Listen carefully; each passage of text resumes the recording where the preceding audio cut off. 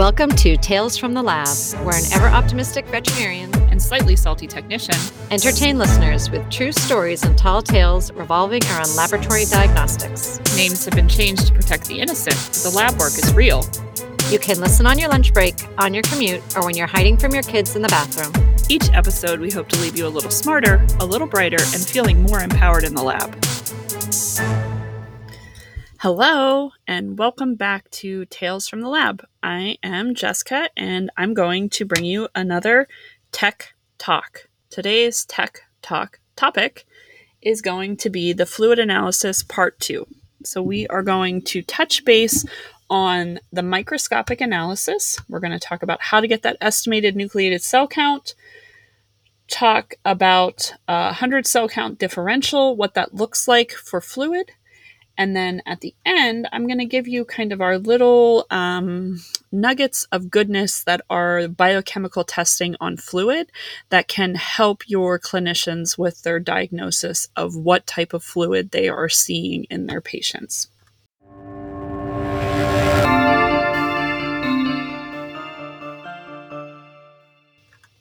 So let's get started. So let's first talk about the estimated nucleated cell count. So in part 1, we talked about using our hematology analyzers to get that total WBC count and utilizing that as our total nucleated cell count. And those total nucleated cell counts, or TNCC, as you'll sometimes see them abbreviated, are super important for helping us with our fluid classifications.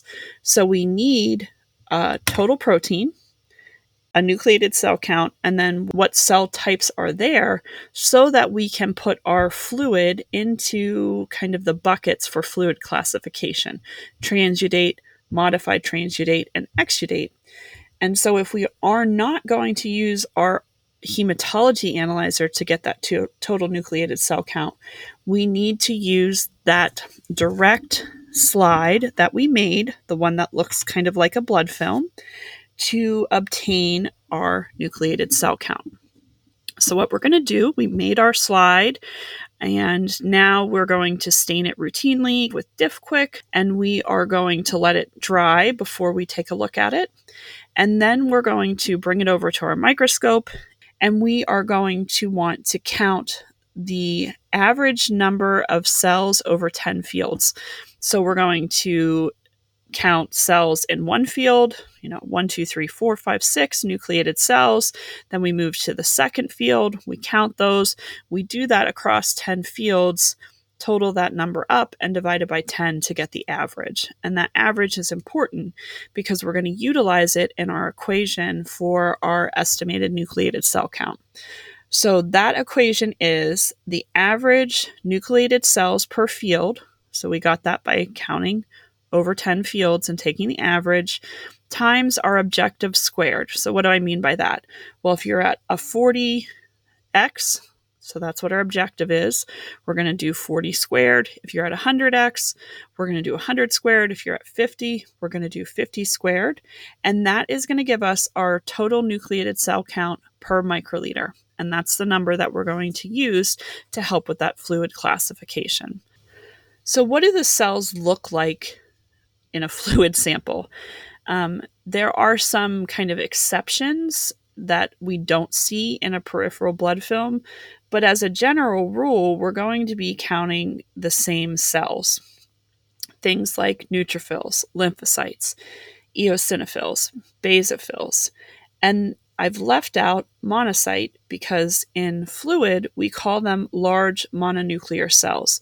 This includes both the monocyte or macrophages, as they are in fluid, because that's what their job is, to go to, wherever they're needed and kind of start munching up what's ever there. And then also those large mononuclear cells includes mesothelial cells. And so mesothelial cells line our body cavities. As we have chronicity with our fluid, those mesothelial cells will start to kind of exfoliate and fall off into our fluid. And they can look really absolutely bananas. And we'll have some images of mesothelial cells up on Instagram, but they can have a lot of blebbing to them. They can really look super scary. But like I said, the kind of characteristic of them is they kind of have these fringes and these blebs on them. We can also see other things in our fluid, things like mast cells. We have a whole classification called others, and these are oftentimes neoplastic cells. You can use your standard cell counter, that you kind of sit beside you, and they have buttons on them, and each button is a different cell, and then count to 100 cells. Or there are all sorts of apps that you can also download. Some of them are free that allow you to just utilize your phone as your cell counter. So let's talk about that biochemical testing on fluids. So not everybody is lucky enough to have a clinical pathologist that works at their hospital, or you may need an answer, immediately, because these patients are oftentimes very sick. And so we can take that bonus tube, that white top tube that we talked about in part 1, and actually run some chemistry tests on them to help us confirm what type of process we have going on in our fluid. So the reason why we use the white top is because there's no additives. So EDTA our EDTA tubes have EDTA in them. And just like we don't run chemistry testing on our purple tops, we don't run chemistry testing on our purple tops if they have fluid in them either. So we want to use that non-additive tube. So there are a couple of different types of fluid that we can, maybe better diagnose by having these biochemical testings.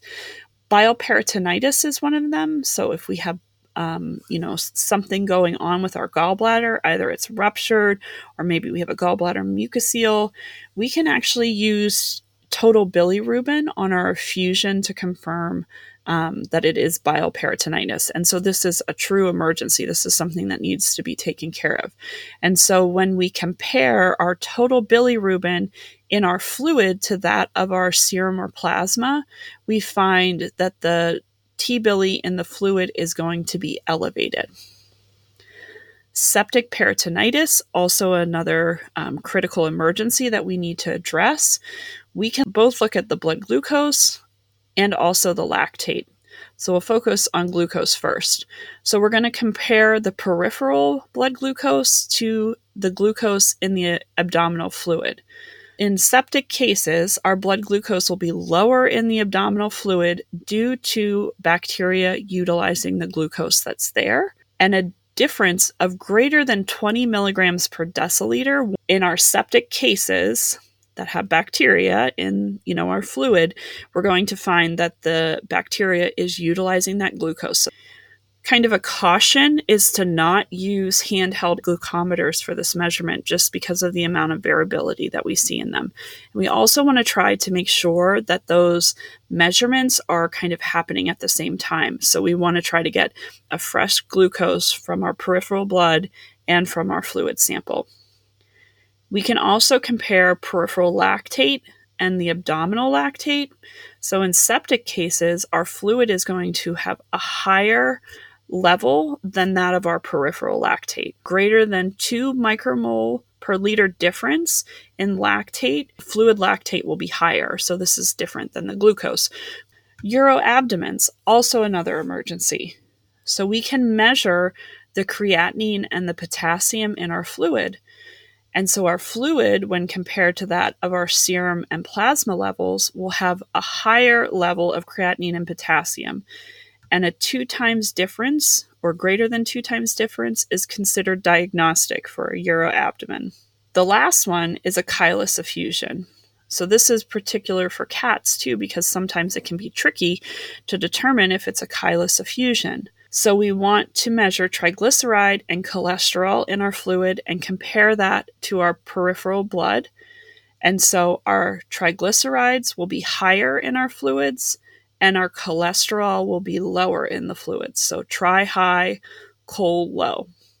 So those are kind of our tips for biochemical analysis. And I think the important thing to remember is that we're comparing what's in the fluid to what's in our peripheral blood. So that's a key component. So if you don't have a T-bili on your blood, you can't use this as a confirmative method, just like if you don't have a blood glucose or a lactate. So you need to have that peripheral blood component before you can utilize these biochemical testing in the fluid. And that kind of completes our tech talks on fluids.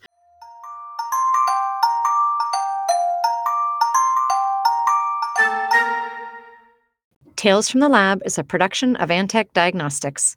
The intent of this podcast is to provide education and guidance with the understanding that any diagnostic testing and treatment decisions are ultimately at the discretion of the attending veterinarian within the established veterinarian-patient-client relationship.